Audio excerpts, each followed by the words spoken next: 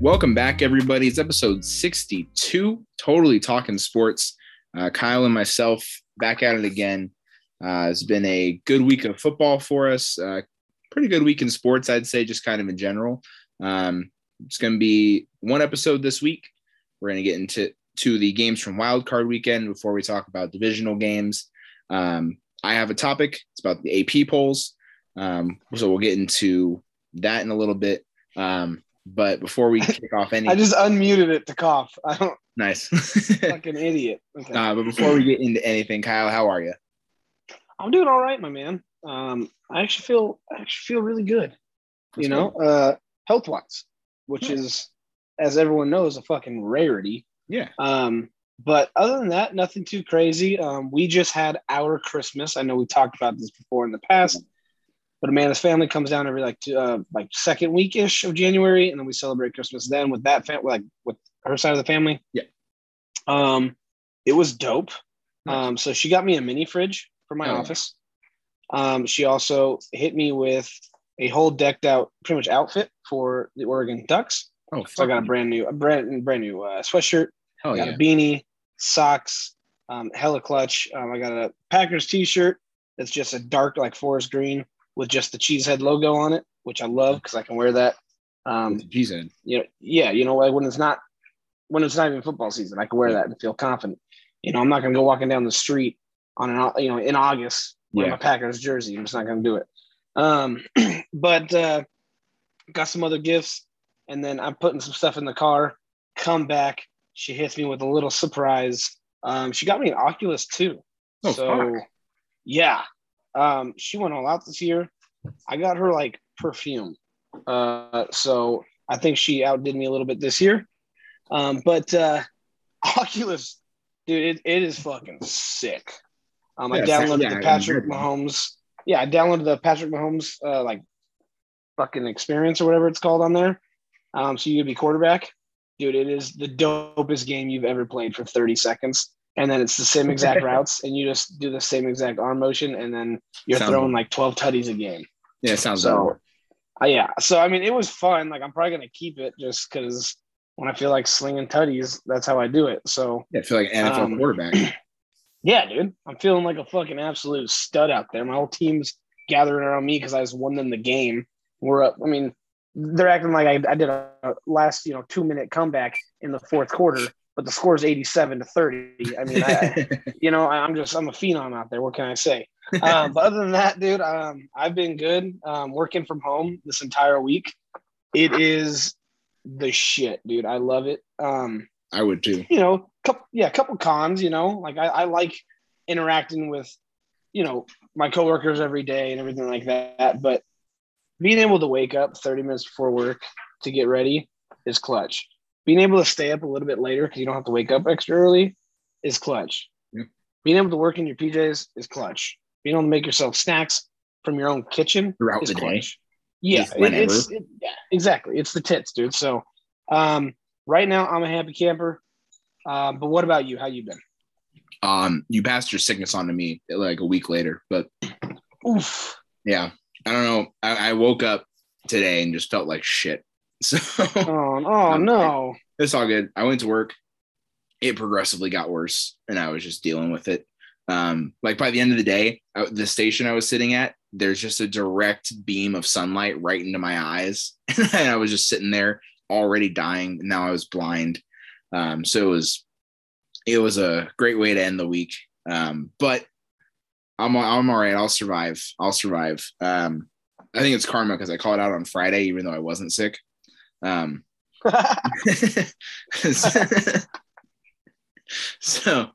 I think my body was just instant karma. Well, not even instant karma. It was go fuck yourself. But I'm all right. I'll survive. But the week overall was pretty fine. Got slammed on Tuesday. Had a good, nice 4-day weekend. Didn't do anything really. Just kind of been hanging out. I don't really have anything else. So let's just jump right into it. Let's get into some Kyle sports news we did not know we cared about. Whoa, hold on. Before we even hit that, you left out a key detail. Your girlfriend posted adorable pics of you guys Oh, yeah. on Instagram. Yeah, Were those the pictures? Yeah, those were the pictures. Oh my God. Yeah, it was great. Yeah, we did all absolutely. Yeah, absolutely melted my heart. Yeah. So what I'm going to do is I'm going to screenshot those, crop them down till they look right, and I'm going to post it on our Instagram profile so everybody can beat their meat to how cute you guys are as a couple. Okay, just me though. And yeah, I was about to say, and take that as you will. Yeah. Right after I said it, I went, that kind of, that was a little weird.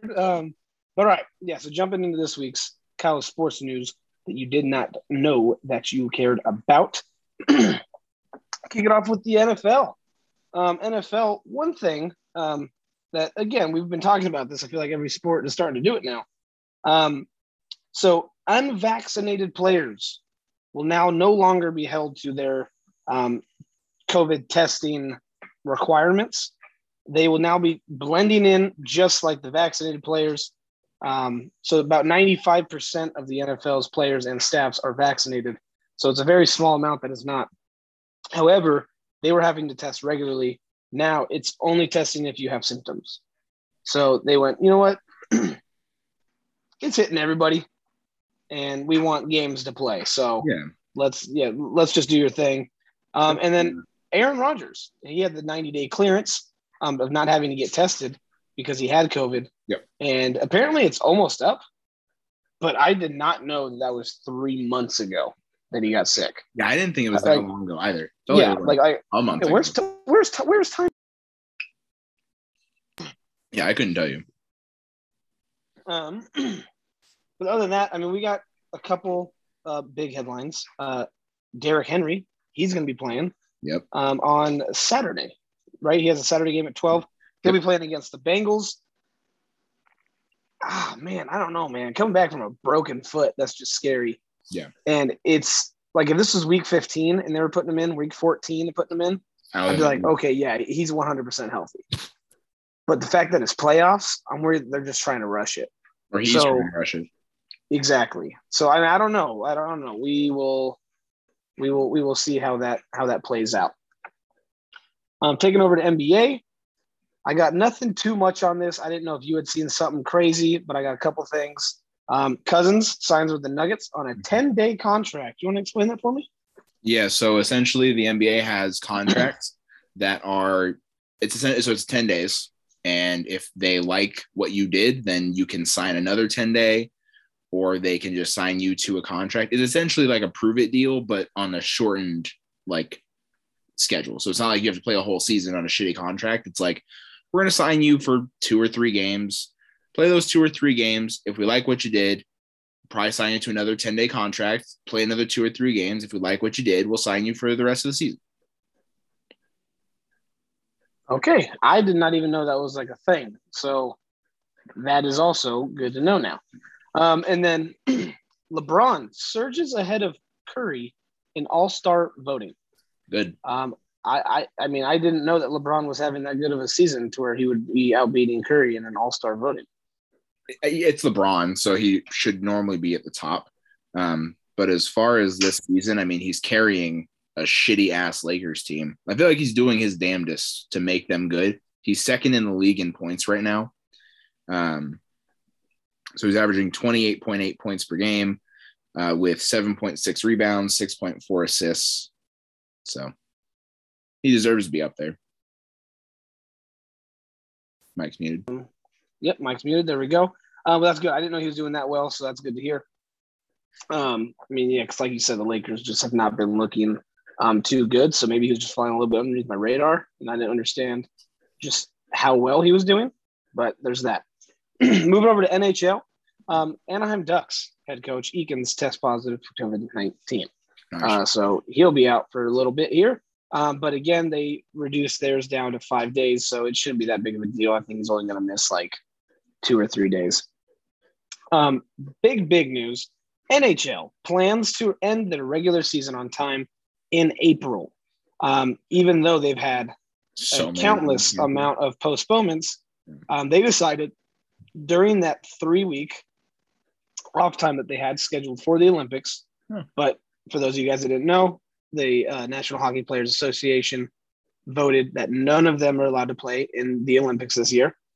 So in those 3 weeks, we had talked about it, like, man, like all these stadiums and or arenas, that they were planning on playing in, or not planning on playing in, I guess, rather, they have other things going on, concerts and yada, yada, yada. So we didn't really think this would work out. And I don't know all the details, but they are planning to have in those 3 weeks, 95 scheduled NHL hockey games. That's a lot. Yeah. So there's going to be a lot of teams that are going to be really kicking the shit out of each other for 3 weeks.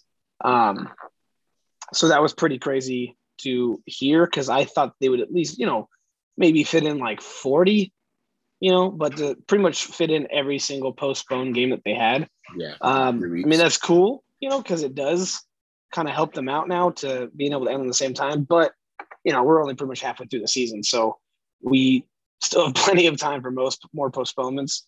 So if they wouldn't have done this, it probably would have ended in like fucking July or something. Yes. It would have been like forever to try and make up all of those. All right, and then jumping over now to UFC. So in UFC, we got big pay-per-view coming up tomorrow. Yeah, yep. Holy shit, dude, it's Friday.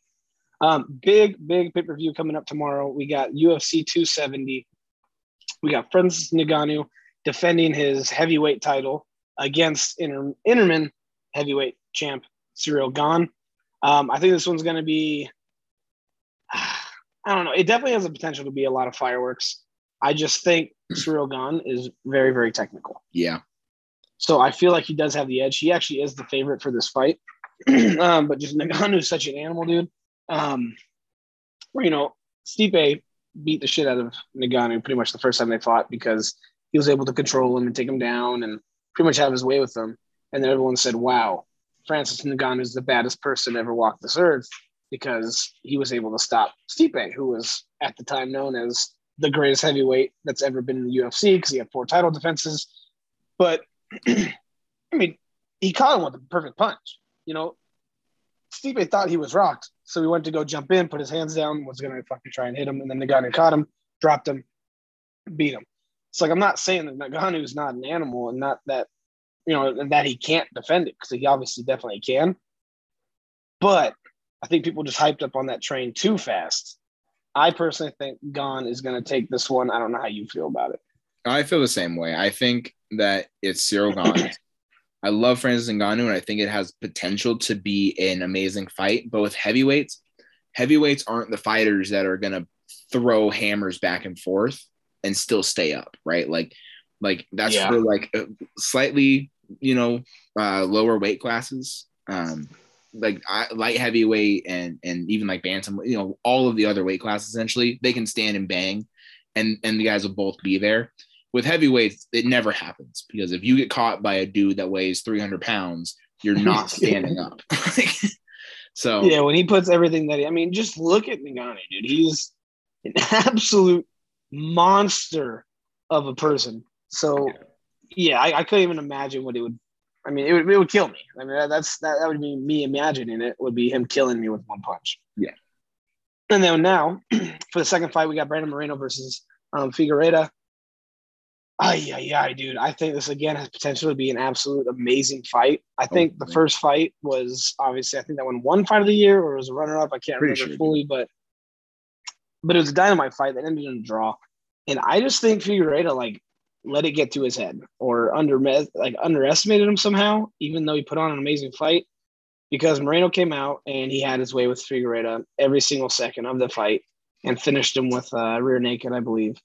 So I think Moreno's going to defend this. I definitely think Figueiredo has the capabilities to do it, because I last fight I said, hey, if I had to put my money on it, if I had to put my life savings on this fight, I picked Figueiredo, because he was a world-class talent, dude.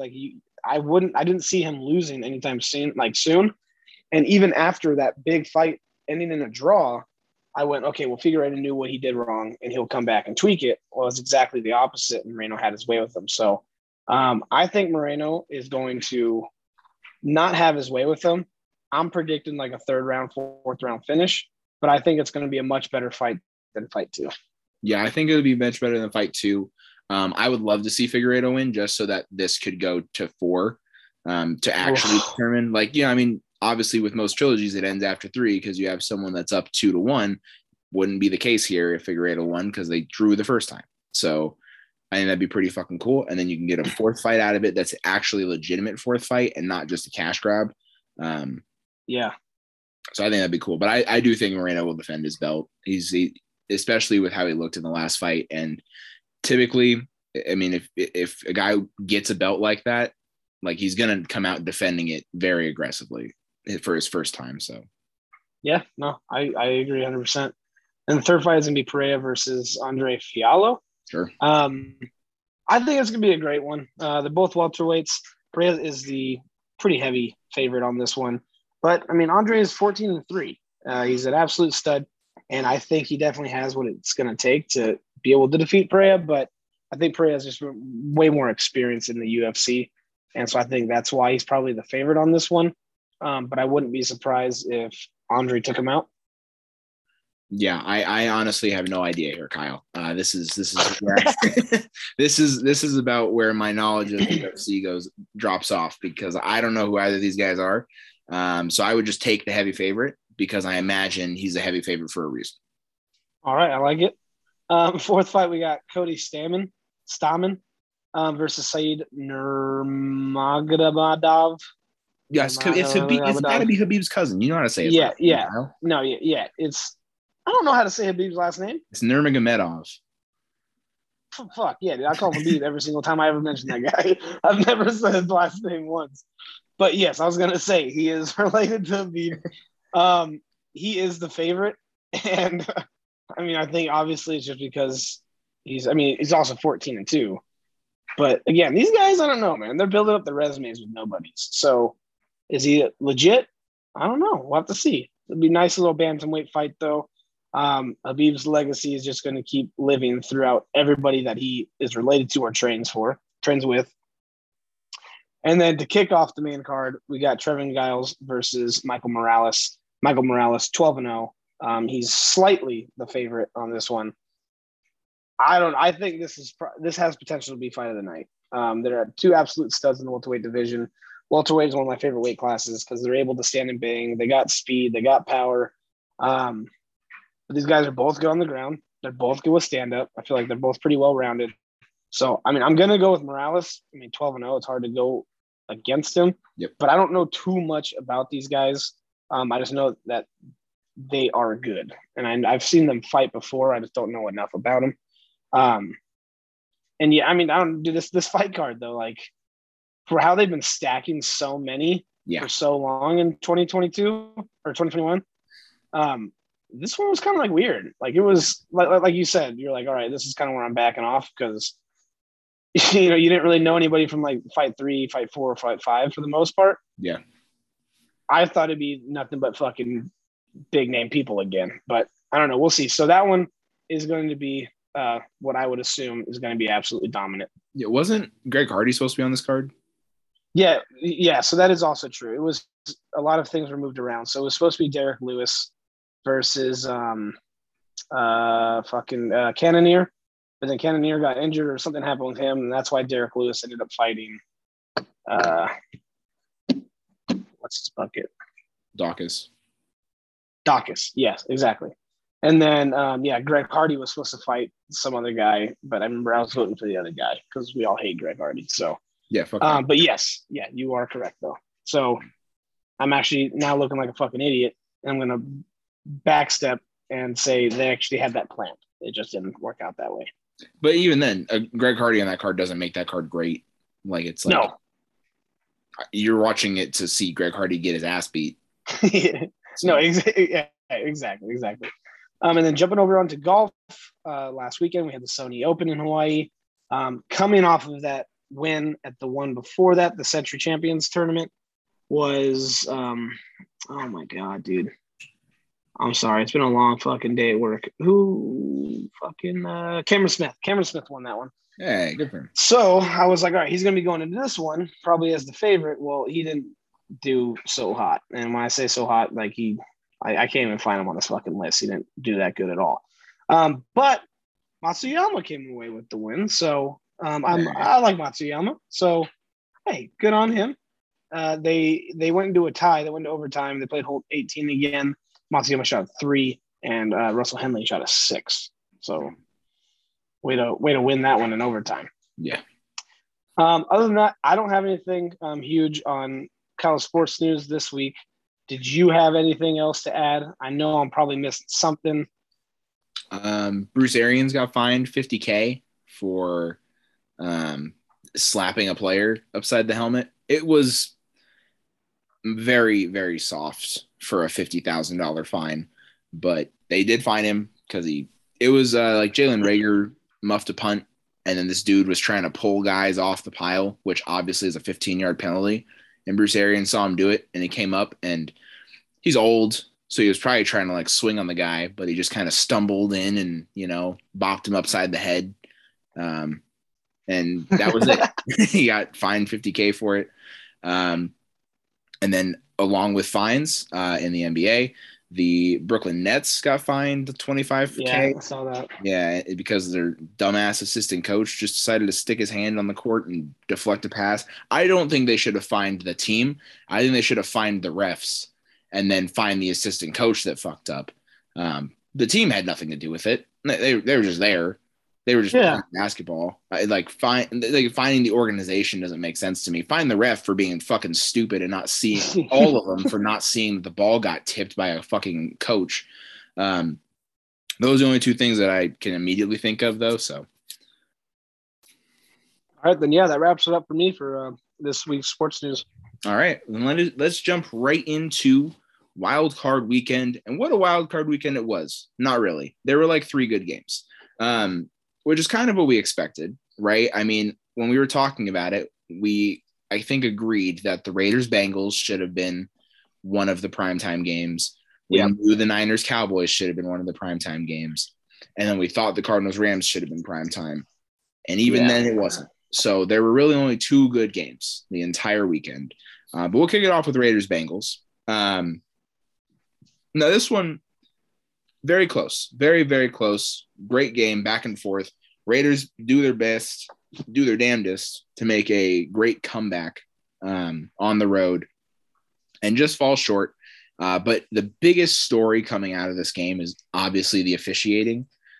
And I just think that both teams have an argument. Like, I understand that the inadvertent whistle, maybe threw off the Raiders defense or whatever. And you can make an argument, the play should have been stopped for the inadvertent whistle. But on the same side, for the Bengals, they could say, well, if you stop the play for an inadvertent whistle, like, you just took a touchdown away from us. That was obviously a good touchdown. Like, I think that refs need to figure out, I thought they were doing a decent job of it, but they need to figure out, if you have any question about whether the play is over or not, don't blow your whistle. Like, let the play keep happening. And then when it comes to another end, blow the whistle. You can always go back and look at the first instance and see if it actually was over there or not, but you can't continue after you end a play, obviously. So I think overall, fantastic game. Derek Carr made some great effort to make a comeback. I thought the Bengals were going to have this game way easier. Same. But, ended up being a great game. Kyle, what were your thoughts? So again, it comes down to that call. And I mean, that's like you said, I mean, there's obviously the argument where, we're going by the technical rules. It should have been blown dead. They blew the whistle, play is dead at that point. It's just bullshit, though. To me, I think it played out just how it should have, because that whistle should not have happened in the first place. Yeah, he wasn't out of bounds. You thought he was gonna be out of bounds, so you inadvertently blew the whistle, and then you chuck it, and it's a touchdown. And they're saying, "Oh, well, I stopped running to block him because you blew the whistle." No, he already had a lead on you. And it ended up being a wide open touchdown, but I don't know. Do people say, "Oh, that shouldn't count. That shouldn't count"? No, that's Raiders fans going, "Oh, well, technically, no, technically, it should have been blown dead."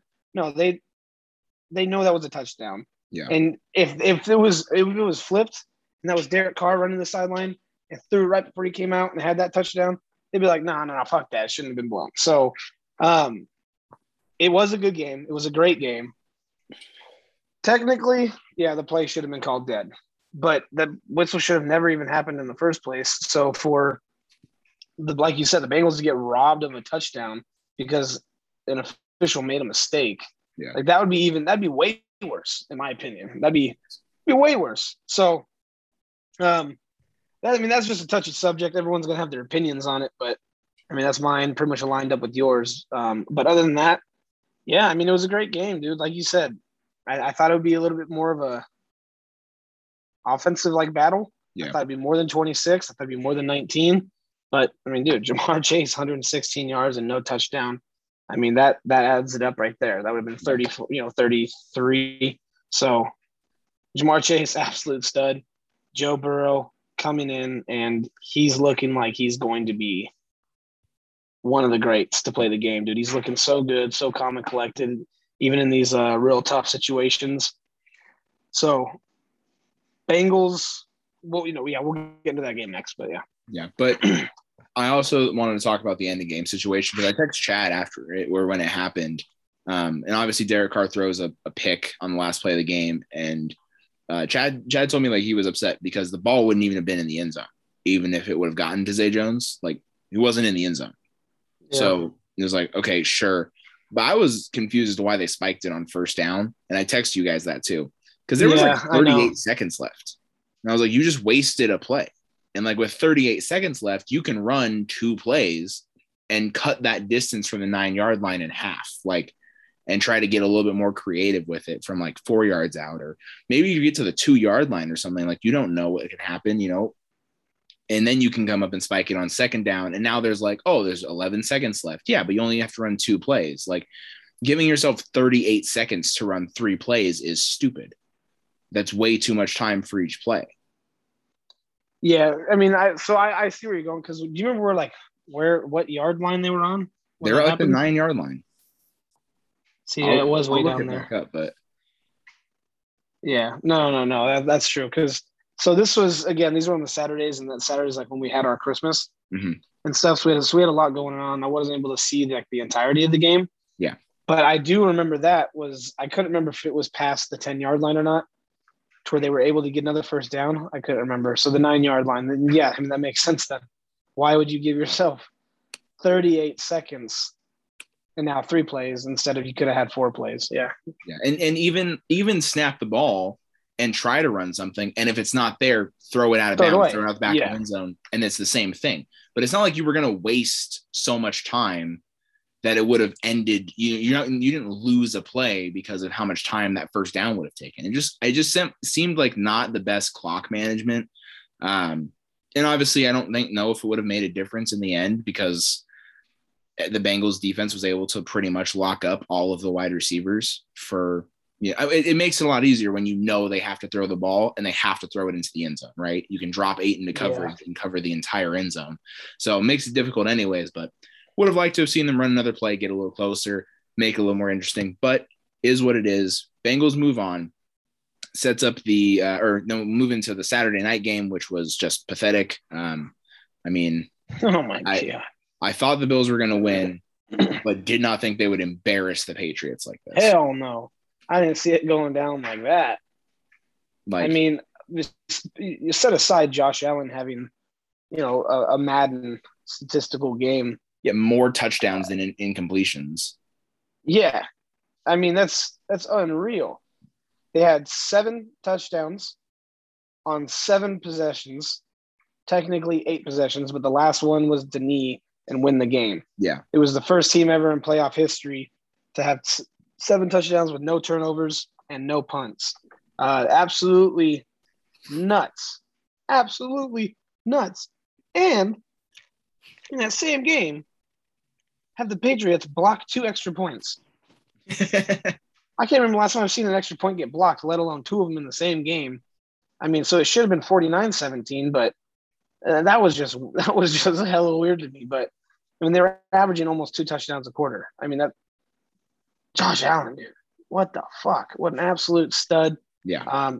Devin Singletary, dude, he's starting to prove that he is going to be their running back plan, I guess. He's not the elite running back that we would have had imagined, he still isn't what we imagined, but he's getting the job done for them, and he's creating a running game for them.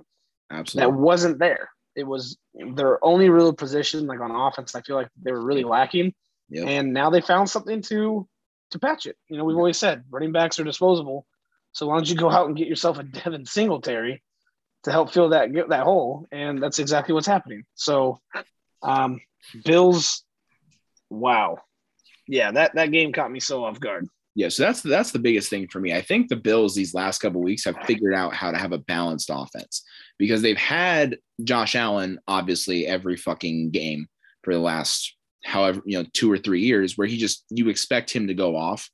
But they never had balance to the offense to where they could expect, okay, we can keep the defense on their toes because they have with the run game keeps them honest. The run game did not keep them honest for the last 2.5 years. So it was like, okay, we can just play the pass. And if they run the ball, they'll probably get 3 yards and then they'll give up and throw the ball again. But now if you have to actually prepare for Devin Singletary to run the ball, it makes things a lot more complicated for defenses. I think that's exactly why they were able to just bully the Patriots all game is because they never knew what was coming as opposed to, however many weeks ago or when they played in Buffalo and you knew they were running the football because it was a fucking blizzard. It was like, all right, cool.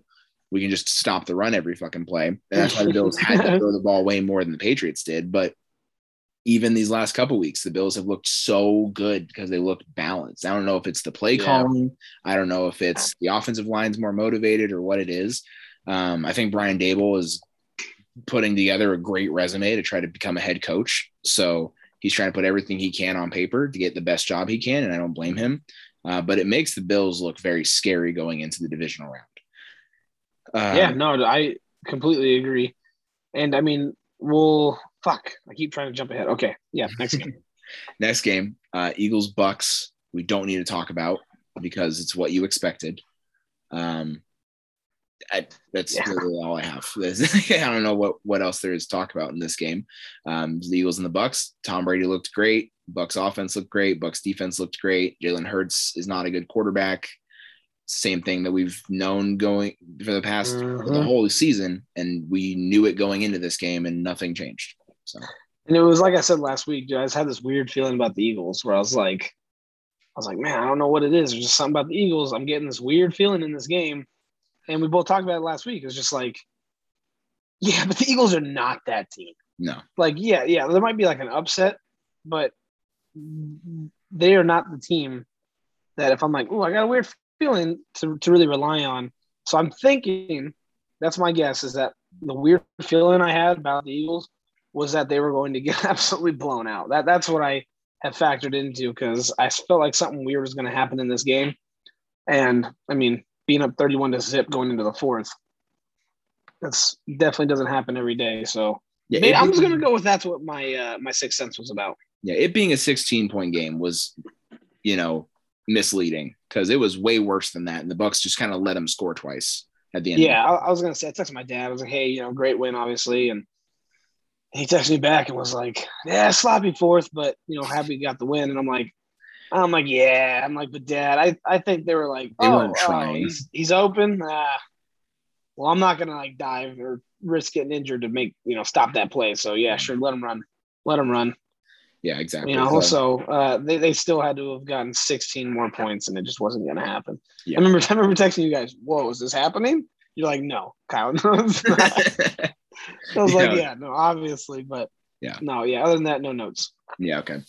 So then we'll move on to probably the game of the week. If I had to pick one, oh my God, Niners Cowboys. I would like to point out that I got this right. I would like to point out that I went perfect on my picks because of this game, because all the other ones were pretty easy to pick. I feel like, obviously Raiders Bengals a little bit closer than we all thought, but Niners Cowboys. I think the Niners just let the Cowboys back into this game. I don't even think like that's what happened. They let the Cowboys back into this game because they should have won this game by 30 with how they started. And Jimmy Garoppolo just does Jimmy Garoppolo things. So So that's kind of where I was at with it as well, right? Because I remember us talking about it and took the Cowboys because I was like, I think they're going to win. I was like, but as long as they can turn on the fire underneath the offense, and they couldn't. Niners didn't give them any room to work with here, except kind of the fourth. But again, dude, I've not been wrong about any team this season as much as probably the fucking Niners. And I still don't think they're that good. I don't think they should have even won that game. I think the Cowboys were just that dog shit. The Niners won. Jimmy G is not the guy. Jimmy G is not their guy. I don't care if they get to the Super Bowl. Jimmy G is not their guy because I don't think they're that good. They're just too damn inconsistent. Their D-line is good. Their D-line puts a lot of pressure and gets really nasty up in there. Even when Bosa went out with his concussion, they were still putting pressure on Dak. But, dude, they could not get their offense going. They couldn't do anything. And then to have it end the way it did, like I was upset because I was like, damn, like I wanted the Cowboys to win because I didn't want to play the Niners. Yeah. Just plain and simple. I didn't want to play the Niners. They always have our number every time we play them. So I was like, I don't want to play them. But just for it to end the way that it did, which I'm sure we'll get into in a second, but it was just perfect. I'm like, I feel like that's how the Cowboys should have lost. Yeah, absolutely. So, I mean, obviously, I don't agree with you on the Niners because I think that their defense is fantastic. I think they have holes, as every team does, right? Their biggest hole is in their secondary. And you would think the Cowboys would be a team that could take advantage of that, especially because the Cowboys have a very good offensive line. So they should have been able to hold up against the pass rush to then be able to take advantage of the poor secondary. They just couldn't for whatever reason. I don't really know, but Nick Bosa was wrecking havoc all game, right? Like the entire game. And when he wasn't getting there, someone else was. Like, they dialed up pressure at the right times. I thought the Cowboys, I thought this game would have been this close, but when I watched the first quarter and really the first half, I was like, oh, yeah, no, Niners got this in the bag easily. Like, this is not even a contest. And then obviously Jimmy Garoppolo is not the guy. But I really think that it sucks because the Niners are going to go to Trey Lance and suck next year. They are. Like, that's what's going to happen. I truly think they're going to lose to the Packers this week, and then they're going to say, bye, Jimmy G, because there's no reason to keep finishing mediocre or making it to the playoffs and thinking that's good enough. So they're going to let Jimmy G go, maybe trade him, try to get a secondary piece or, something along those lines. There's some draft picks. And then go to Trey Lance, and then it's Trey Lance. He's not going to win immediately. It's going to take him at least 2 years, I would say, to really establish himself and be good. And if that happens, like, they're going to suck for 2 years, and they're in limbo because they have a roster that could contend for a title if they had an actual good quarterback and a good secondary. It's just rough, but that's my opinion. That's my thought. But we'll talk about the end of the game because the Cowboys are just stupid, right? And so another reason that's what it comes down to. Yeah, another thing that factored into me picking the Niners is because it's the Cowboys in the playoffs, and the Cowboys haven't been good in the playoffs since Troy Aikman played there. So, yeah, True. Go ahead and give me the Niners. I don't care if the Cowboys are at home. I don't care if the matchup looks like it favors the Cowboys. They're the Cowboys. They're not going to do jack shit in the playoffs. And of course, they call the run play with there was like 14 seconds left, I think. And they called. I think it was. I thought it was 19, but probably. I think it was 14. It was 14 because I remembered watching, like, I watched like other like former coaches talk about in the same situation, and their number was 18. They were like, if it's under 18 seconds, we wouldn't have done that because that's the amount of time we had figured that we needed. So the Cowboys running it with 14, it was like, you're cutting it real goddamn close. And then obviously they don't do what they need to get the ball set up. They just thought that the center could snap it from where he wanted. Yeah, I know. That's the stupidest shit. Like, it's like, no. It was right here. Go ahead and snap it.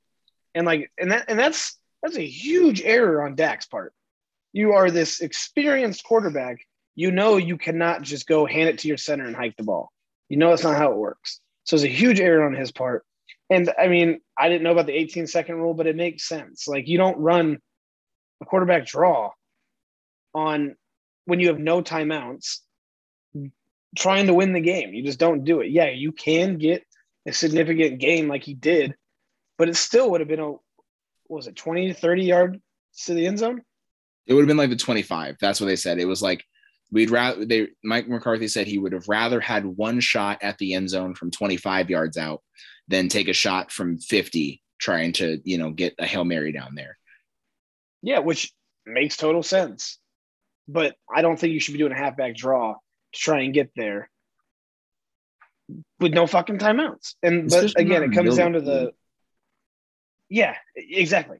You didn't give yourself a chance to get the outside, to get on the out of bounds or anything like that. But again, it comes down to the major error, in my opinion, of Dak just trying to hike it straight. And I mean, I think he ran a little too far, a little too long. Yeah, well, he ran too far for too long. And then I think it's on Dak and the center. So the center is supposed to be, quarterback of the offensive line. They're supposed to, no protection. They're supposed to know who's coming, call things out, know the entire scheme, right? That's the job of a center. That's why having a great center is so invaluable. And Zach Martin is a very good center for the Cowboys. I am shocked that he didn't know that the umpire had to touch the ball, right? And everyone's trying to roast the umpire, and be like, oh, well, of course, he's the farthest guy away and he's running a 7.9 40-yard dash. And it's like, yeah, sure, roast the guy all you want. But if the Cowboys aren't preparing for that guy to be who has to touch the ball, where he lined up before the play started. Yeah. Like, maybe and if they would have just thrown it to him, it probably would have saved them. And I'm not exaggerating. Maybe 2 seconds. Yeah, exactly. If that was the 2 seconds they needed. Pop up, immediately find the umpire, give him the ball, right? I probably wouldn't toss it to him. Probably wouldn't toss it to him because, if they dropped it or but I would wait for him to get close, hand him the ball, tell my center to get the fuck out of the way, let him put it down, and then we're on the ball snapping it. But also, if you look at the play, even if they would have snapped it with a second left, there were 4 guys offsides for the Cowboys. No one was lined up correctly. Yeah, wouldn't have exactly. Been. So people that are trying to blame this on the officiating and blame this on the refs, it's just it's just like the Bengals Raiders game. It's fans of a team that lost that are just trying to justify their loss as not being their own fault, when in reality the Cowboys should have never even been in this game to begin with. Yeah, no, I mean I agree. Their record was a lot higher than what I thought they were performing throughout the season. So, but definitely game of the week. You got really close down to that last little bit. And just to touch on the Niners again, like you said, their secondary, not that good. No. But other than that, their defense is solid and they have Deebo Samuel, and that's how I look at them. I think that's how the Niners game plan though, is they say, okay, we don't need to have a good secondary if we can make your quarterback throw the ball in 2 seconds. Which is exactly what they do. Yeah, and so I guess it's a fair game plan. Yeah, but also Cowboys committed 14 penalties, and Randy Gregory held on a play that would have gotten the Cowboys the ball back with way more time on the clock, but he decided to tackle an offensive lineman for no reason. So if you're trying to blame the officiating, you're stupid. So that's it for that game. We'll move into the Sunday night cap, which was garbage, and the Chiefs just, destroyed the Steelers, and it wasn't even a 21-point game. Should have been way, way more than that. Steelers even tried to get another one late to have Ben go out on a high note, and I think that it ended appropriately for Big Ben with the end of his career. Yeah, dude. I mean, again, they shouldn't have even been in the playoffs. So, the fact that they got there for his last season, they finished off with a win at home, and then the final game that he ever played in regular season, he won, and then he made it to the playoffs. Yeah, some quarterbacks just leave as a piece of shit. So at least he got to the playoffs. Yeah, and they made it to the playoffs in a season where 6 weeks ago, no one thought they were going to even, win 8 games, let alone make it to over 500 and get in the playoffs. That in itself is that's a good way to end the season. He could have very easily and should have very easily not even made the playoffs in his final career, final season. So it's good like enough. 6-11. Yeah. Yeah. So, good for the Chiefs showing up. They took the first quarter off and then started playing, and then they took the fourth quarter off because they didn't need to play. So in that, there's that 2-quarter stretch, put up 35. Yeah, that's who the Chiefs are. They can flip a switch at any point in time and be damn near impossible to stop. And their defense also picked it up and started looking really, really good. When Melvin Ingram, Frank Clark, like they have great D-line. Their linebackers do enough. The secondary does enough. Like I think they just know when to actually really start playing and trying. So they're gonna be a tough matchup. And obviously we're gonna preview their next game, which I think is probably going to be the most exciting game of the weekend. But easily. Yeah, I don't have anything else on that game. Do you? No, not on that one. Cool. So then we'll get into Cardinals Rams, and man, Kyler Murray needs some help from Cliff Kingsbury, I think, because the play calling was just not good. Dude, and that's something that I've been saying about the Cardinals. I think it was like last season when they were trying to get a win, and we were talking about how frustrated D-Hop was that, he was debatably at the time, him and Devontae Adams, the two best wide receivers in the NFL, and he wasn't even being utilized. And so I feel like since then, I've been saying the Cardinals, I think, are a dynamite team that can go very far and win games in the playoffs.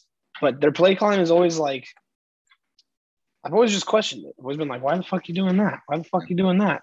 And that was exactly what we saw. And I'm not taking anything away from the Rams because they went out and they fucking did their business, dude. This was the most shocking game, obviously, in my opinion, of the whole week. Because I thought for sure this was going to be game of the week. And then what the fuck, dude? 21 going into half. 21-0 going into half. That was what the fuck, dude? The Rams just beat the shit out of the Cardinals. Yeah. Beat the shit out of them. Offensively, defensively. I think the play that like sums up the entire game is obviously Kyler's pick six. He's getting pressured. He was getting pressured all fucking game, first of all. Aaron Donald, yes. Von Miller didn't matter. Someone was hitting him. For him to get pressured like he did, and then it was such a Kyler Murray way of trying to escape a sack too, of just chucking a fucking ball in any direction to avoid a sack. It probably would have gone down as a safety anyways, but instead gets picked off, gets returned for a fucking touchdown because he caught it at the 2-yard line. So he could have, had a seizure and ended up in the end zone. But it just I don't understand what he's doing there. And that was kind of the entire game. And the defense just couldn't make any stops. OBJ was looking so good. Cooper Kupp looks great. And Cooper Kupp didn't even turn it on until the end of the game. It was OBJ and Van Jefferson and Tyler Higbee. Tyler Higbee all game was getting looks, right? Run the ball with Cam Akers. I think this is the Rams team. Having Cam Akers back, and I know that Tim has been saying this since Cam Akers got hurt, and he's been waiting for this moment. This team is now offensively probably the best balanced offense left in the playoffs. I would trust Cam Akers to run the ball on any given play. And then you got Matthew Stafford and OBJ and Cooper Kupp and Van Jefferson and Tyler. The list goes on and on of weapons that he has. It's so impossible to stop this Rams offense. No, I completely agree, dude. And it was, kind of a bummer. And Tim, no offense, of this by any means, but I was hoping we played the Rams just because I feel like the last few times we played the Rams, we've won. So I was like, I feel like we just have the Rams kind of figured out in a sense, kind of like the Niners have with us.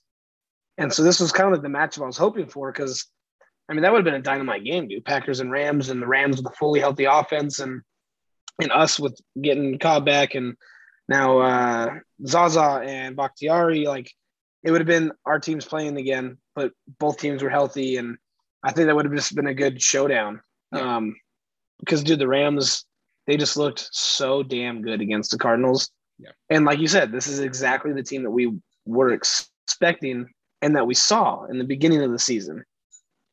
Yes. And now they kind of trickled off for a little bit, and now they're back, and I think they're going to do some damage. Yeah, I think it'd be very interesting to see what happens. But that is it for the wild card weekend. So now we will get right into previewing the 4 divisional games. Dude, I'm so excited for this weekend. Yeah, this weekend, I look at every game and I see just potential for such a great game in every single one. Last week, there was obviously like 3 games at least that you were like, nah, it's not going to be good. It ended up being 4 games that were not good, right? This week, every single game should be just so fun to watch. Starting off with Bengals Titans in Tennessee, Bengals coming off their bye week, getting Derrick Henry back. That's obviously the biggest question is how much do they utilize Derrick Henry? It's coming back for first time in something like 10 weeks that he's missed with a broken foot. He's been rehabbing. Dude's obviously a monster, so I don't know how healthy he really is or how many carries they'll actually give him. But even if he's on the field, you have to just respect that they might run the ball, and it changes how a defense plays. Yeah, no, and it's kind of like what we said about last week was they found how to win without him, and now they have him. So I think they can do a lot of damage.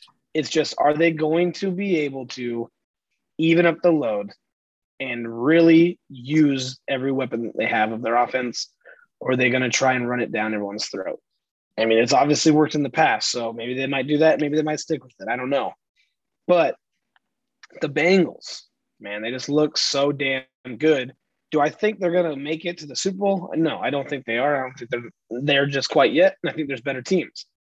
But the Bengals have the potential to beat the Titans. They really do. Their offense is very deadly, and I think they could tear the Titans apart. I think it just primarily comes down to the Titans' play calling and how they utilize their weapons. Absolutely.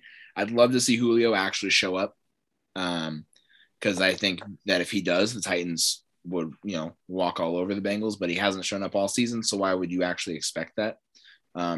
It'll just be the Titans. I think the Titans would do enough to win this game. I just don't think the Bengals are good enough right now to beat this Titans team. I don't think the Titans are the best team in the AFC. No, I agree with that though. They're the 3rd best team in the AFC, and the other 2 best are playing on Sunday. So, that's all. That is what it is.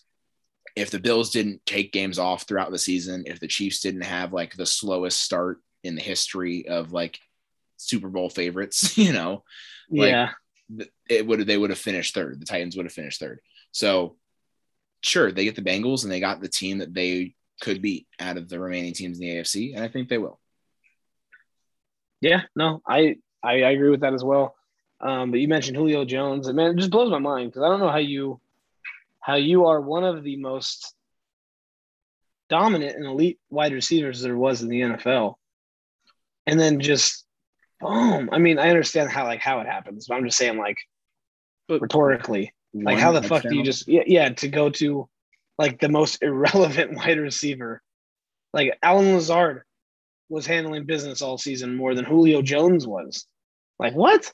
Fucking it's crazy. What's his name? Like Nick Akine Westbrook on the Titans handled business more than Julio Jones. Like, dude, you got showed up by a damn nobody. Like literally no one knew who the fuck that dude was. And I ended up picking him up in fantasy for like 2 weeks because I was like, well, it's better than Julio, so might as well. Like it blows my mind too, because Julio and AJ Brown should have been the best wide receiver duo in the league this season, and they weren't even close. And AJ Brown didn't play half the season, and Julio didn't play the other half of the season.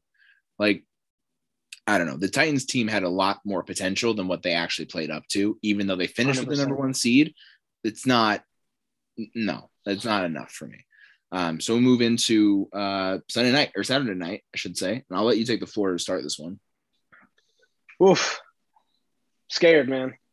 Scared. So I was listening to ESPN today, and man, this chick was fucking just the statistical wizard, man. She was like a female version of you.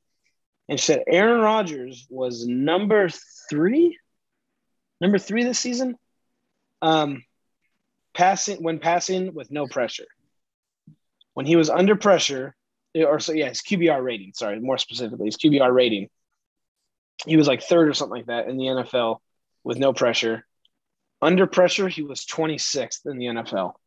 And that worries me. And I mean, and that's not like a out of nowhere stat. I mean, that's like every year. He's under pressure and he can't produce, obviously, the way that he would want to.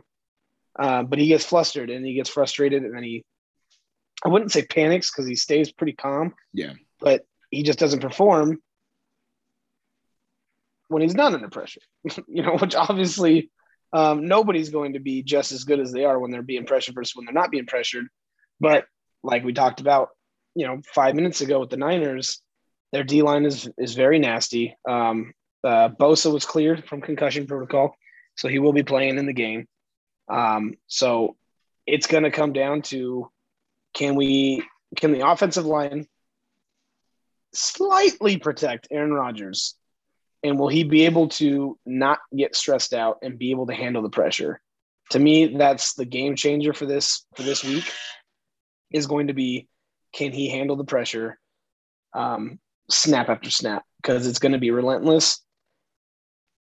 I mean, you got Davante Adams. We should be hopefully getting Randall Cobb, which, I mean, in the weeks that he played was a difference maker that I did not see coming.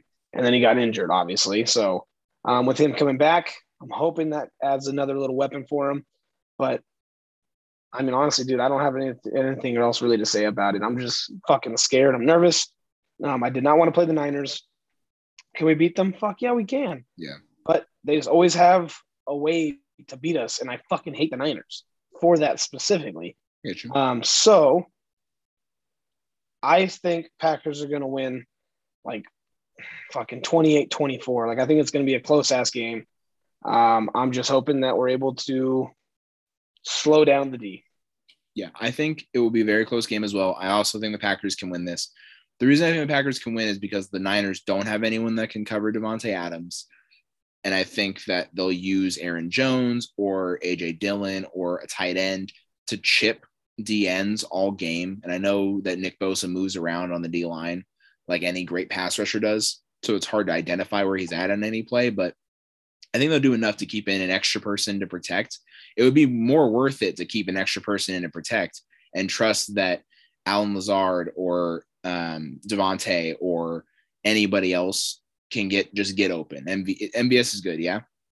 Like he's yeah. I mean, so I know he like just doesn't trust him enough. Oh yeah, I just he doesn't trust him to go for this game. I didn't know because sorry. Yeah. I'm almost positive. Yeah. So if you guys have those, I trust any of those receivers to get open and find holes in that secondary. I'd rather keep an extra guy in to pass protect and give Rodgers another second to throw the football or something along those lines, or run a lot of screen passes. The Niners come out and try to blitz, counter with a screen, whether it's a wide receiver screen or running back screen or tight end screen, whatever you want to do. I think that Matt LaFleur is going to, in my opinion, I think he'll call a great game at home to one degree. And also, I don't think that the Packers defense has anything to worry about other than obviously it's Debo and Brandon Ayuk. And they run the ball well. I think that's the thing. I think that the Niners are going to throw the ball 25 times tops, like max, absolute max that Jimmy G throws is 25. There's no way he throws the ball more than that unless the Niners are like down by a lot and he has to. But they're just going to try to run the ball down your guys' throats all fucking game. So, I don't know. Yeah, I just whenever it's my team that we're talking about, I try to cut myself off because I can obviously talk forever about it. But you brought up that specifically, and that's my biggest worry on defense is we're getting Alexander back. So with Alexander and Savage, I'm hoping King doesn't fucking play. I'm hoping we go with Douglas because Stokes, Douglas, Savage, and Alexander. Like I'm fucking happy with that. They've all been producing really well. King just fucking drives me nuts, and I hope we cut him. But that's besides the point. The thing is that the Packers have never, I feel like, been good at stopping the run. And if there's one team that specifically knows how to run against us, it's the Niners. They've put up records with Kaepernick against us. They put up records with fucking Breida? Mm-hmm. 2 years ago in the playoffs for the most fucking rushing yards ever in a playoff game. Yeah. And again, obviously that was against us. And that's what worries me about Deebo Samuel. Is also the ESPN thing I was listening to today with the statistical chick. She also said something that made me want to drop kick her. She said Deebo Samuel is not just the best running back on the Niners, but I think he's one of the best running backs, if not the best running back in the NFL right now. And I almost drop kicked her right in the chest. I'm like, he's not lining up behind every single snap. The reason why he's so good is because it's unpredictable. It's the same thing with Taysom Hill. That's why he was able to produce numbers as a wide, whenever he came in as a quarterback, because they didn't know if he was going to pass or to throw it. And almost every time he was running it. But it's like that's why he's so good, is that he's unpredictable. And that's my biggest worry defensively is going to be, is Deebo Samuel going to run the ball, or is he just running that little route to kind of fake it, and then it's a play action, and then it's, yada, yada, yada. Okay, whatever. I'm going to cut myself off. But yes, secondary, I'm not worried about. It's the run game that worries me defensively, and then the pressure that worries me offensively. Yeah, I get you. It should be a great game either way. So let's jump into Sunday afternoon, Rams Bucks. So this again, see the potential for a great game here. I'm gonna take the Rams because of how many injuries the Bucks have. No Godwin, obviously no AB, not injury related, but no AB. Still no Ronald Jones. They're missing in the secondary. They've lost everybody. They have their safeties, and that's great, but they've lost all their corners. I just don't. And even watching the Bucks play the Eagles, there were so many opportunities that the Eagles had to stay in that game, and a better team would have at least stayed in that game, if not taken over that game. But it was Jalen Hurts who just doesn't know how to throw a football. And so he missed wide open guys left and right, or he didn't see the guy that was wide open and he couldn't take advantage of it. That's not a mistake that Matthew Stafford's going to make, especially not with how we saw him play last week. As long as Matthew Stafford limits the turnovers and the Rams run a balanced offense, I just don't see how the Bucks can beat him. Yeah, dude. So, that's a tough one, man. I'm going to pick Bucks just because I'm riding with my dad on it. And it's going to be hard for me to not root for the Bucks when I'm with them. But, dude, I'm just worried about the Rams just absolutely slaughtering the secondary on the Bucks. Because, like you said, on the Eagles, multiple times where, Hurts had a run. And then it shows that one of his wide receivers was completely wide open. I mean, had 5 yards on the defender. So it's like, with Kupp and OBJ and Higbee being triple threats and Van Jefferson, I mean, there's just too many weapons that they have to try and take care of. And it's just going to be, though, the Bucks were the number one team this year in like passing yards and everything. So it's going to be an electric game, at least in my opinion. Yeah. And I can just see either team winning, though. Yeah, I could as well. But also the Bucks were number one team passing, right? Obviously, Tom Brady led the league in touchdowns and yards and completions and all that. And he did nothing against the Rams when they played in the regular season.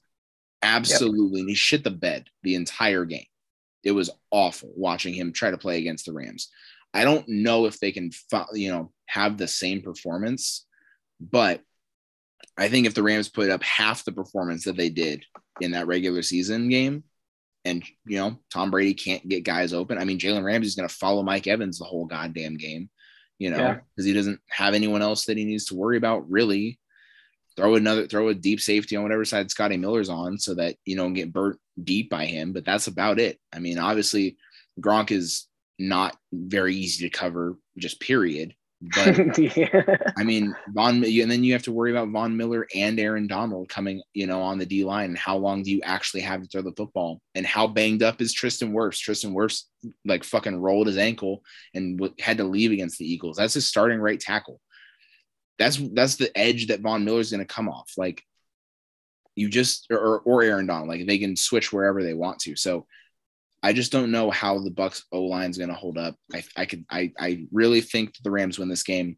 But like you said, I could see it going either way. Is any of these games, if there's no upset to me, really, like, you can look at it afterwards and be like, oh, that team, that was an upset.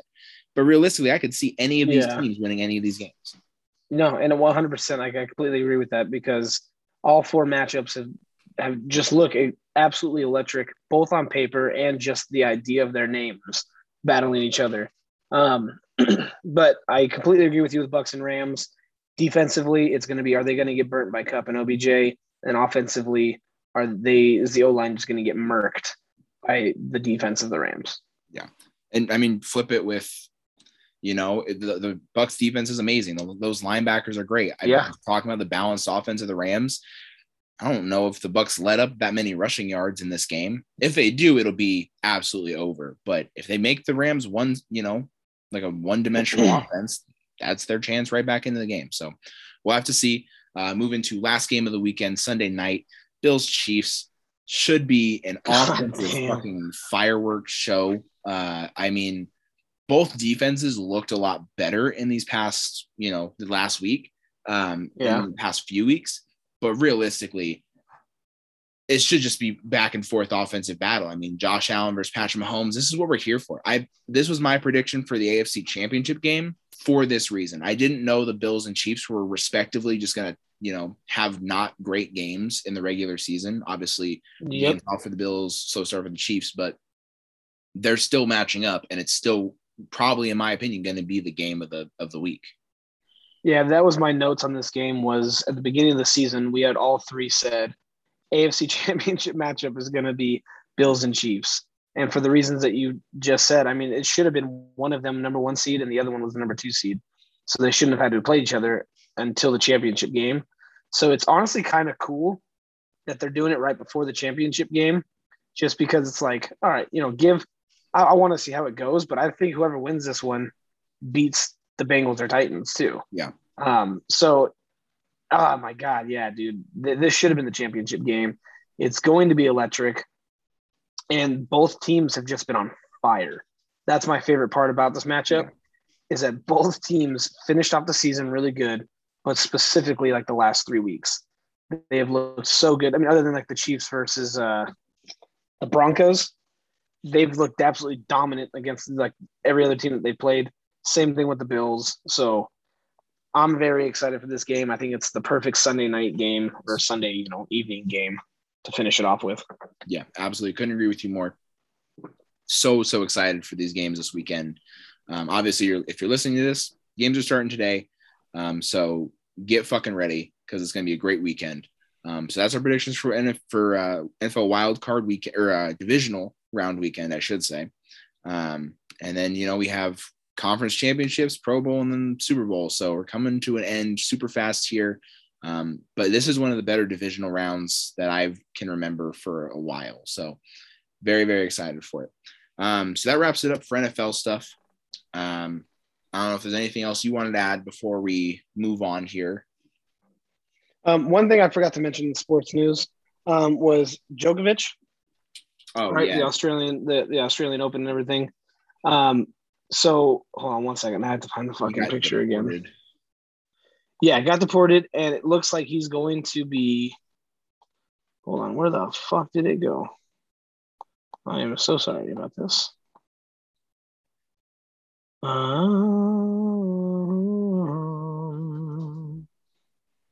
here, there we go.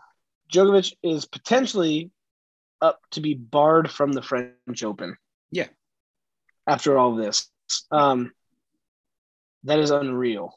Yeah. Well, so the thing is that, like, when he got deported from Australia, like whoever it was that, like, some bigwig in France, I don't know what his name is or what his job title is, but he was like, that's not going to happen here in France. He's more than welcome here.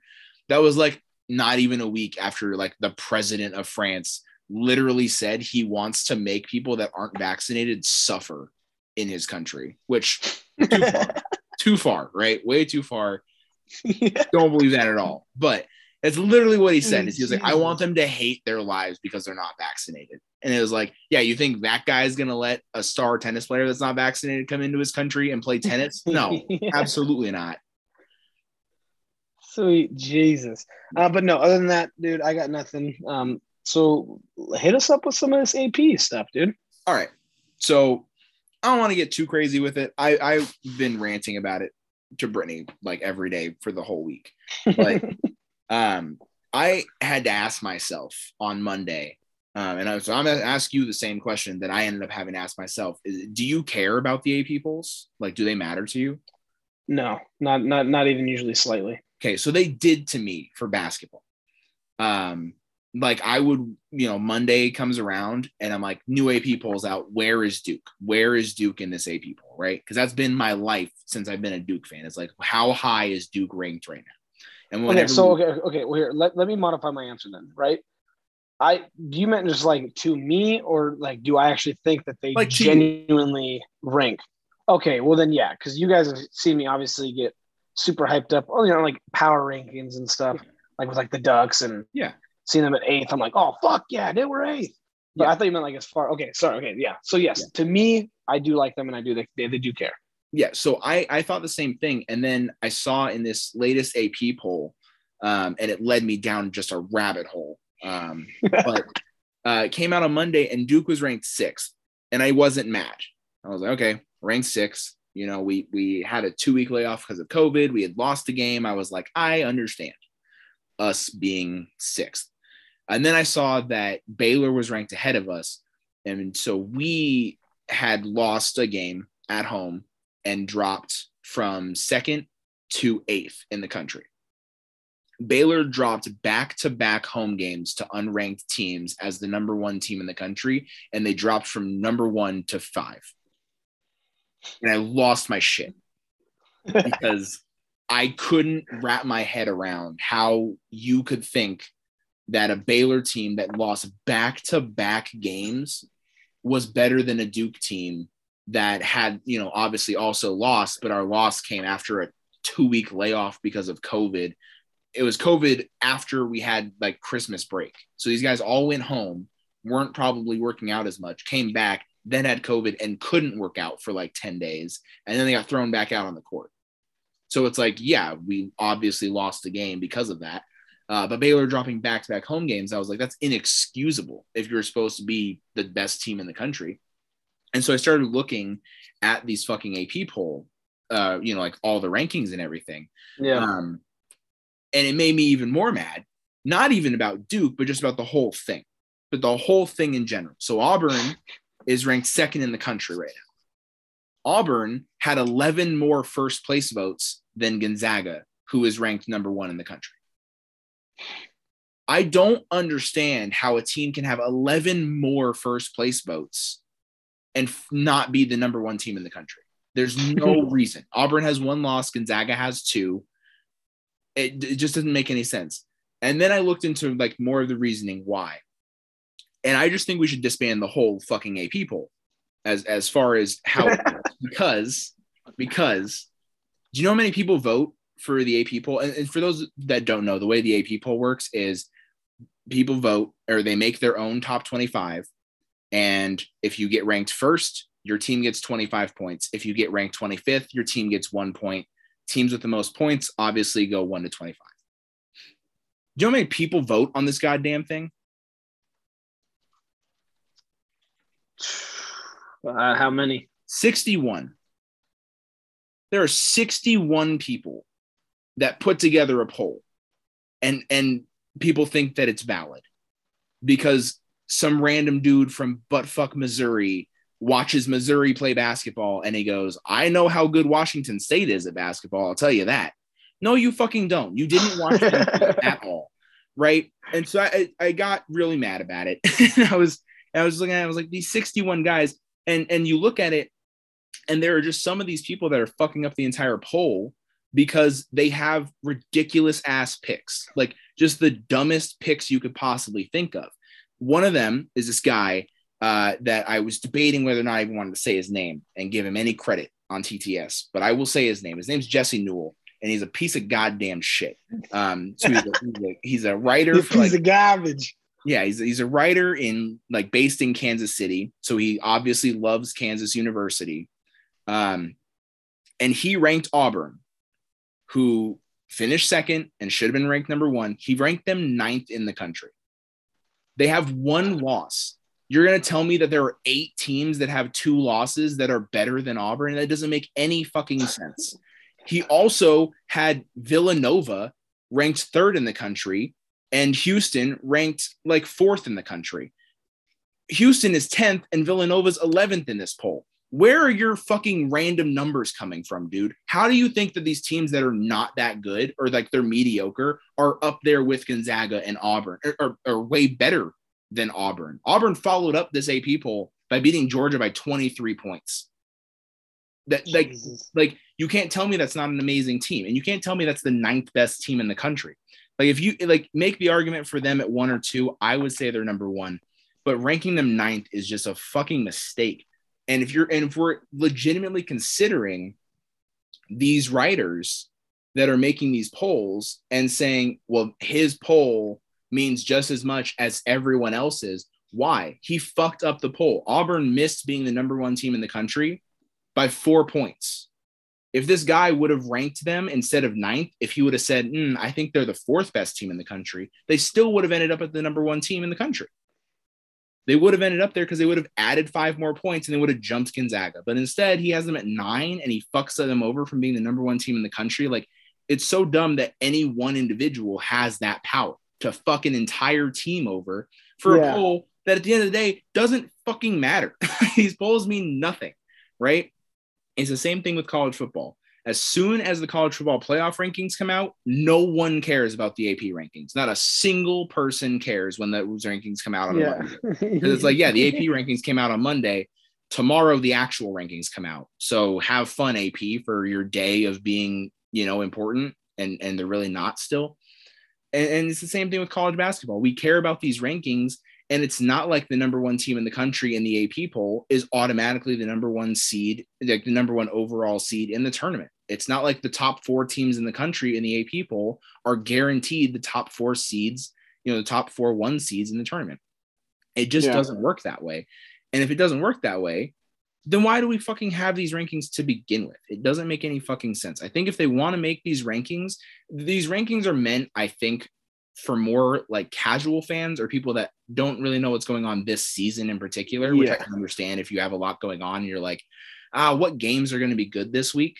It's nice to have those rankings and be like, oh, okay, that should be a good game because those guys are ranked about the same, right? And so that's where I understand.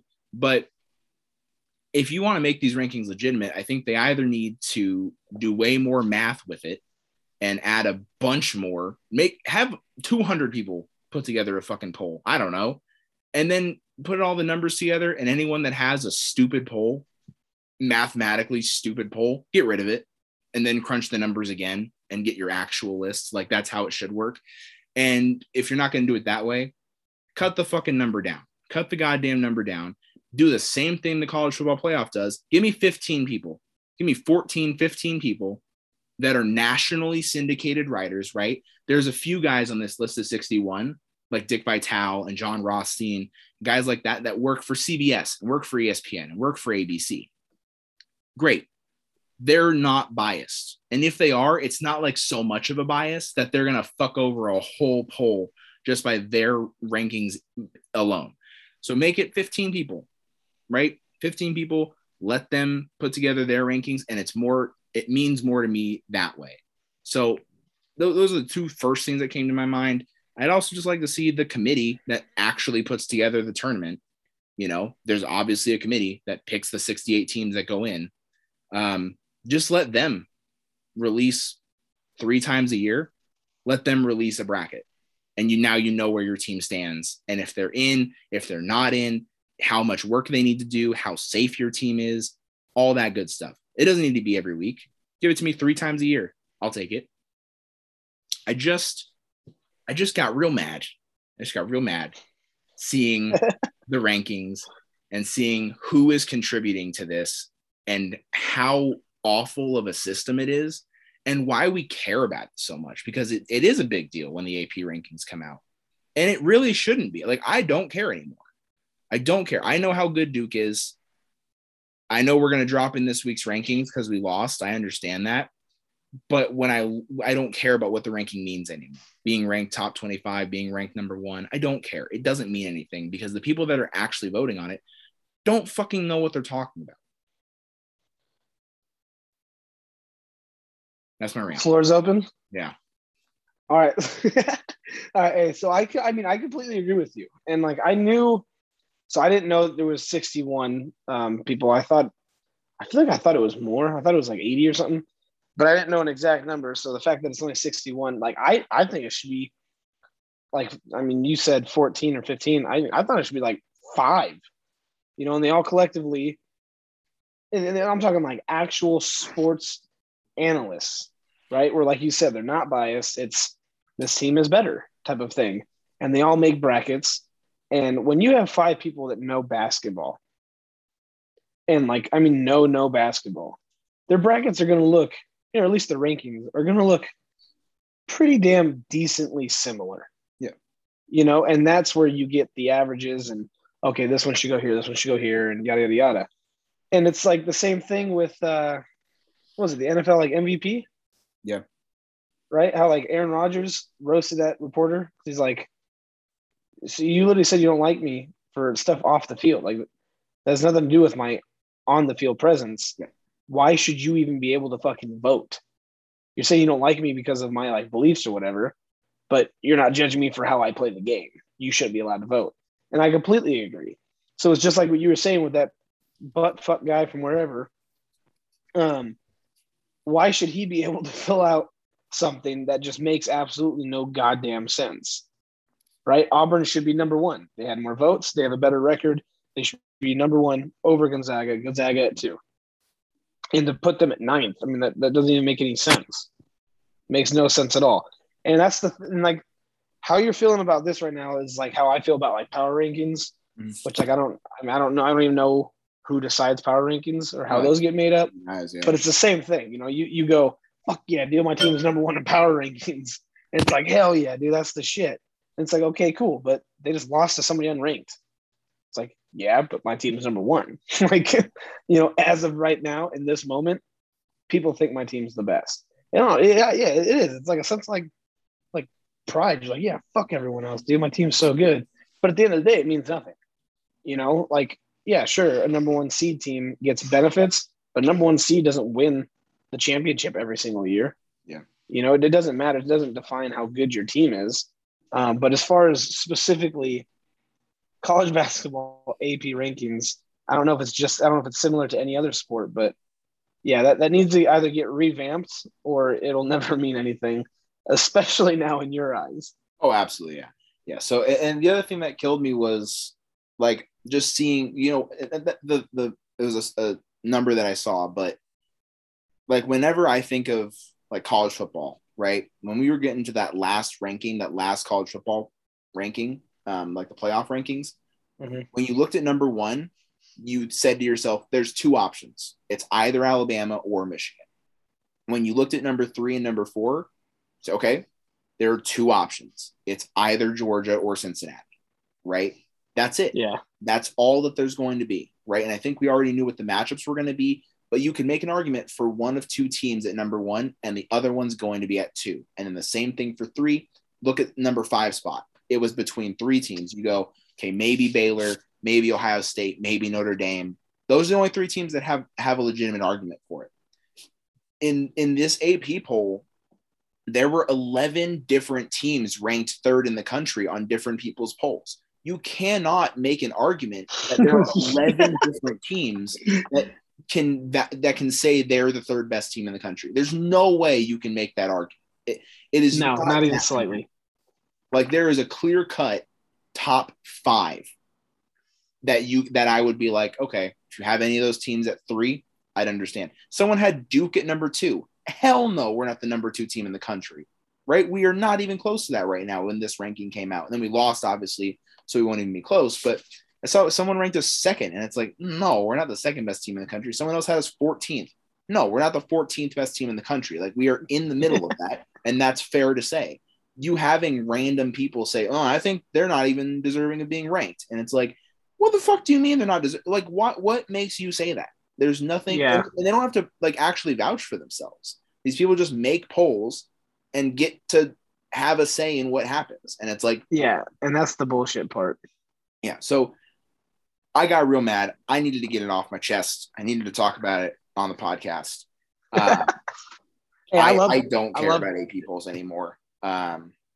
See, but there's still gonna be that little part though, down deep inside. Probably. So like, God damn it, why do they keep dropping her? God damn it, we should be higher.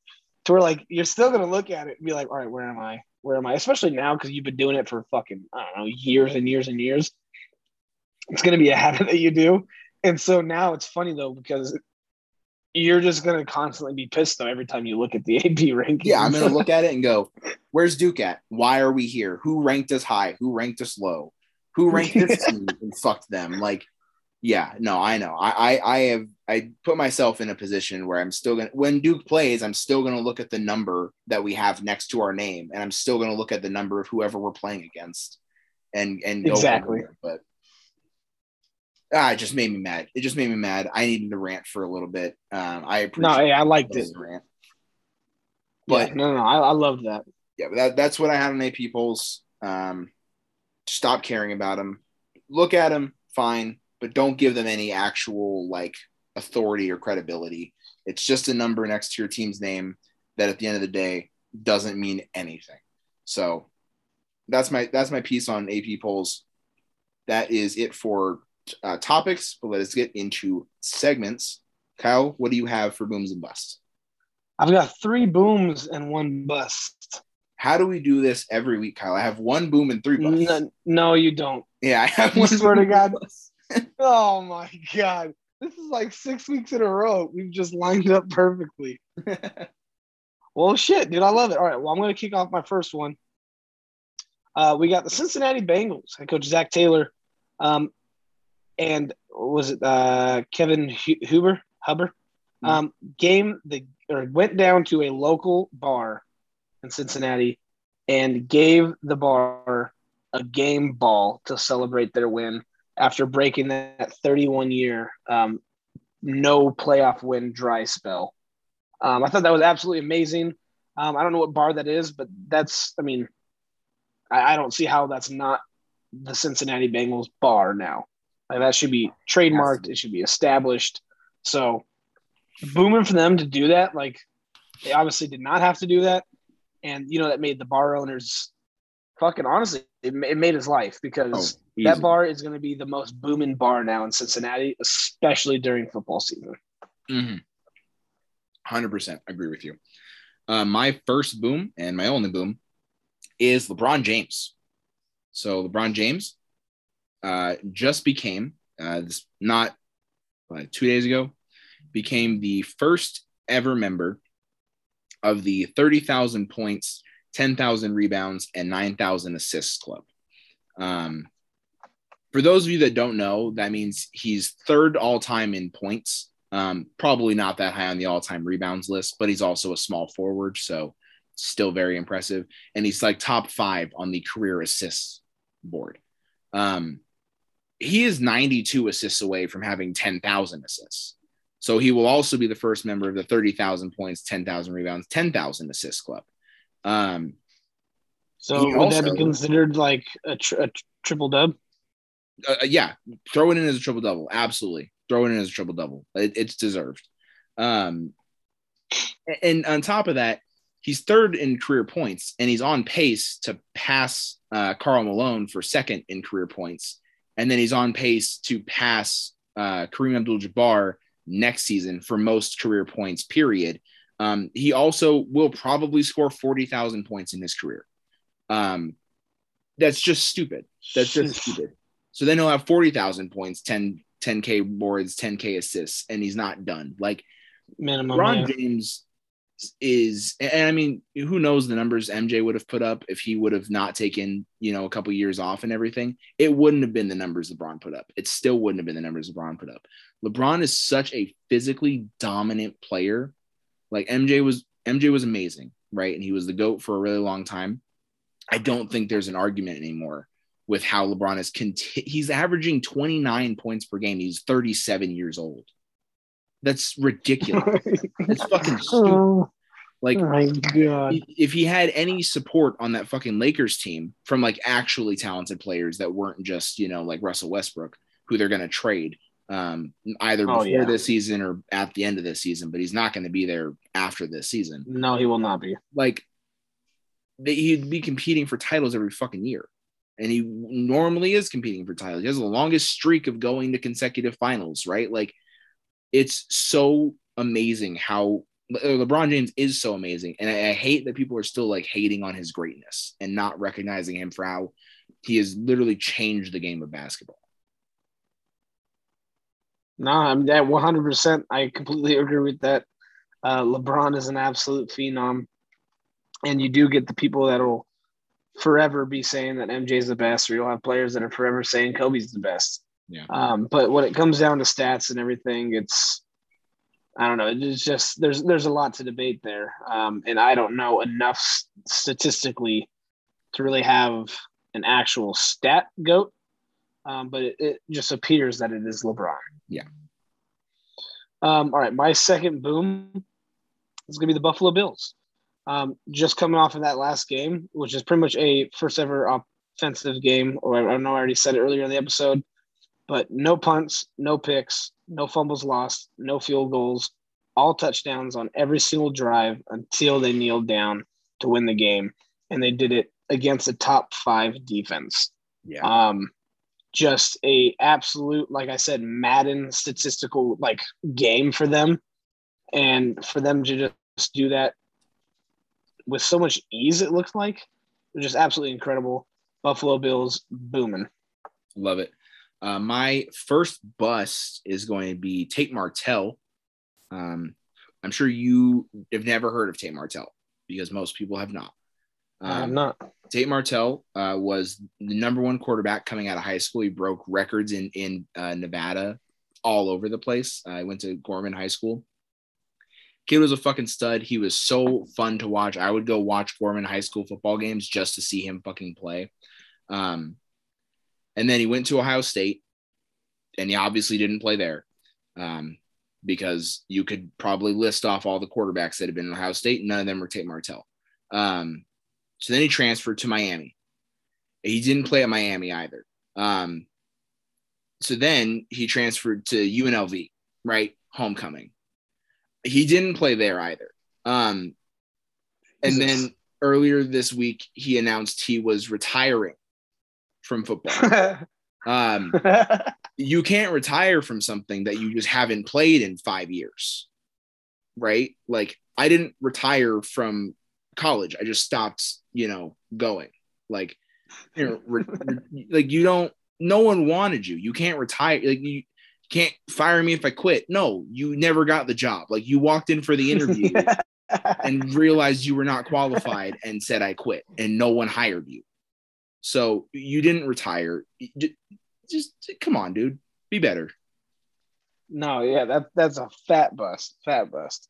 All right, my third and final boom is going to be robots. So robot umps. Oh, yeah.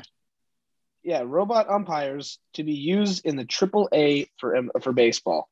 So MLB is experimenting them with automated strike zones in obviously the highest minor league level. So AAA, that's right before the pros.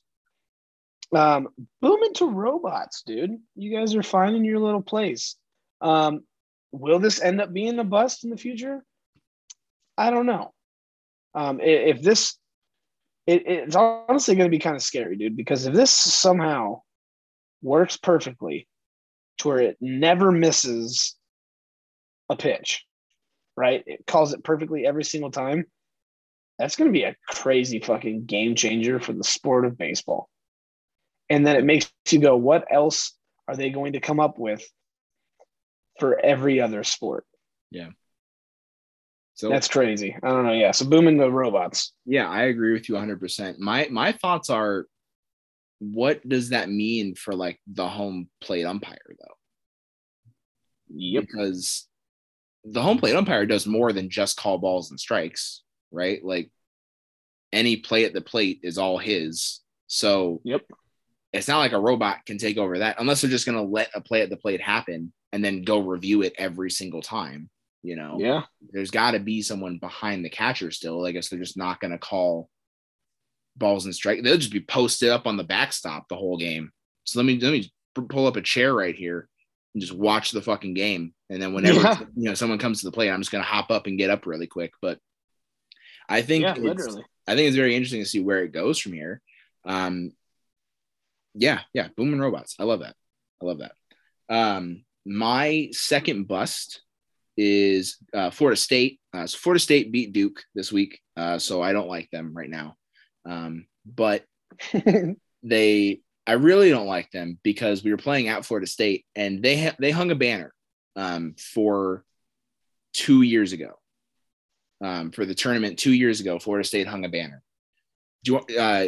I'm not going to have you guess where they finished in that tournament because there wasn't a tournament 2 years ago.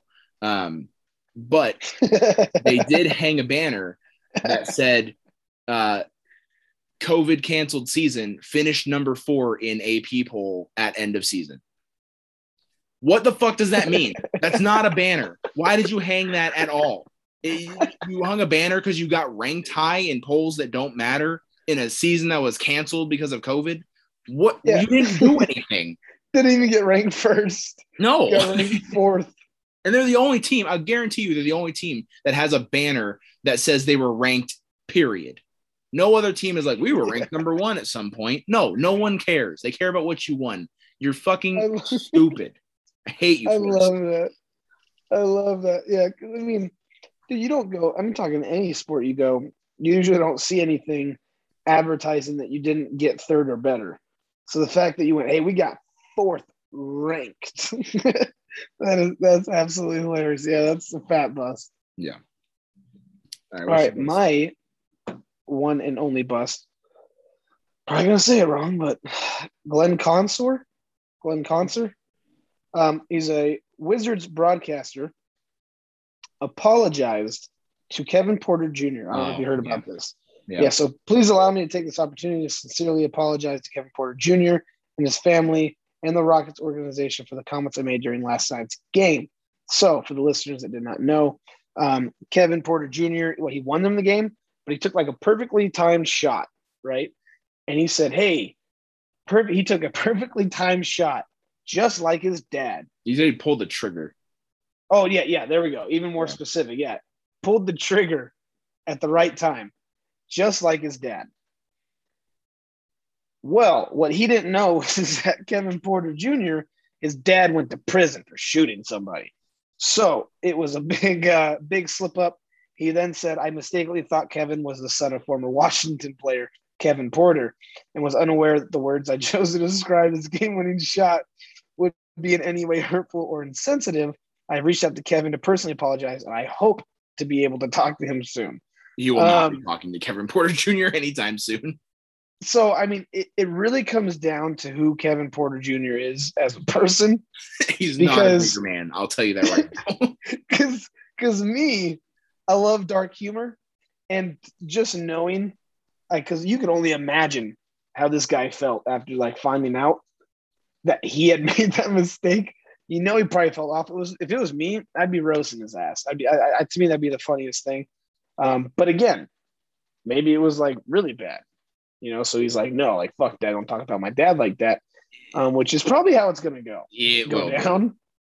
But the second I saw that, I was like, man, you dumb. Just a poor choice of words at the wrong time. Yeah. So Kevin Porter went through a very dark time when his dad went to prison.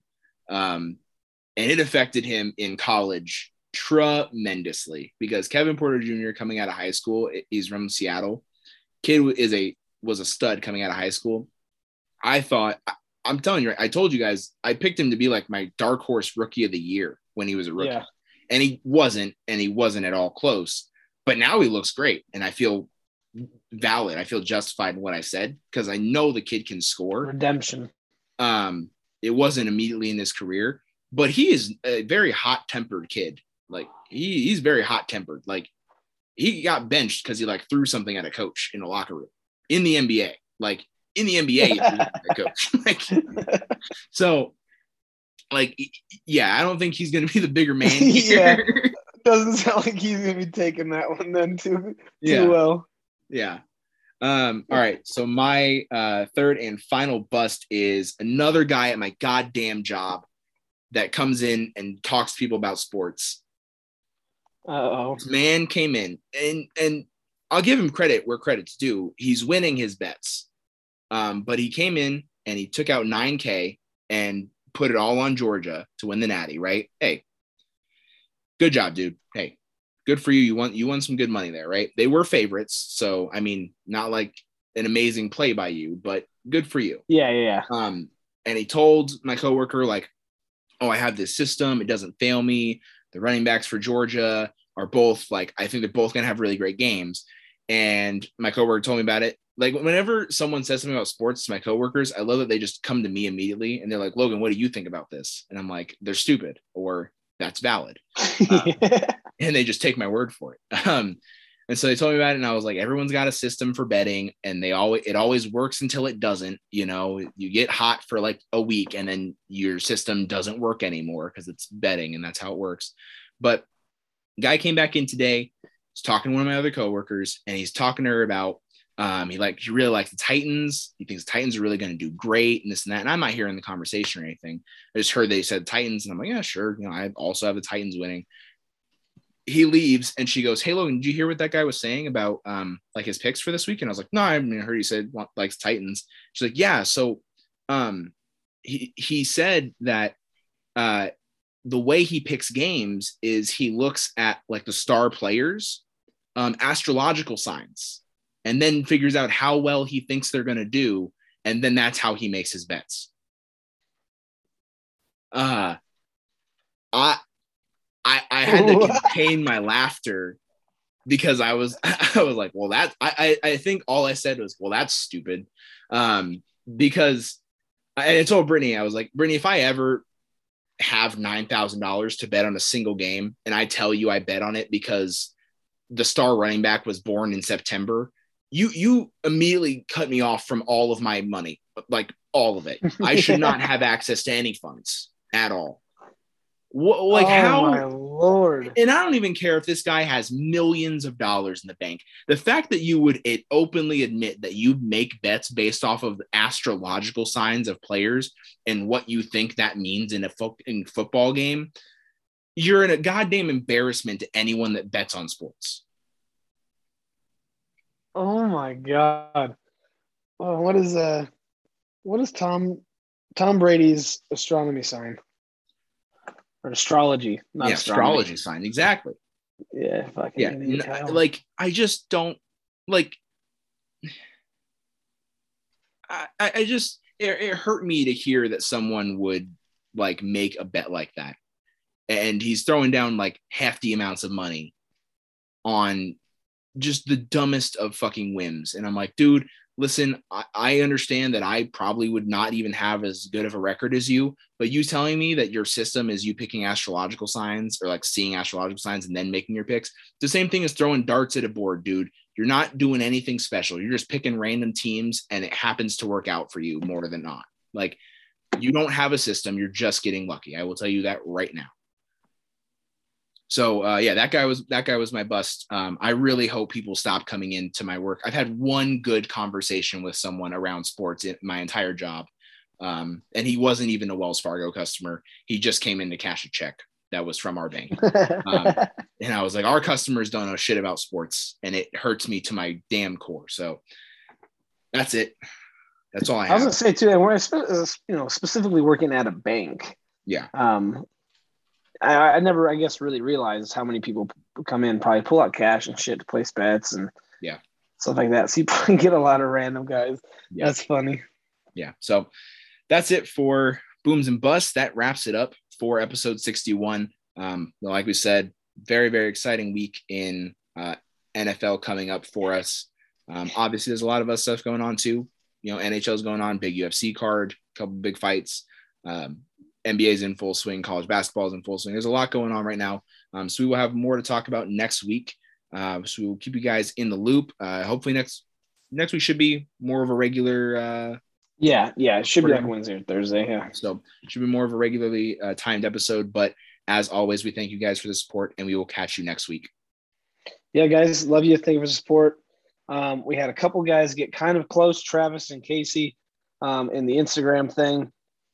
They had all their picks right, and they came down to I think they were like 4 points off of the Rams and like 6 points off of the Cardinals ended up scoring or their score.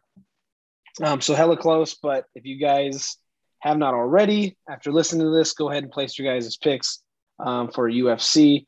You have to pick the exact fighter for the main card to win and how they're going to win. If you do that for all 5, you guys will get $100. So make sure you guys go fill that out, and we'll talk to you guys next week.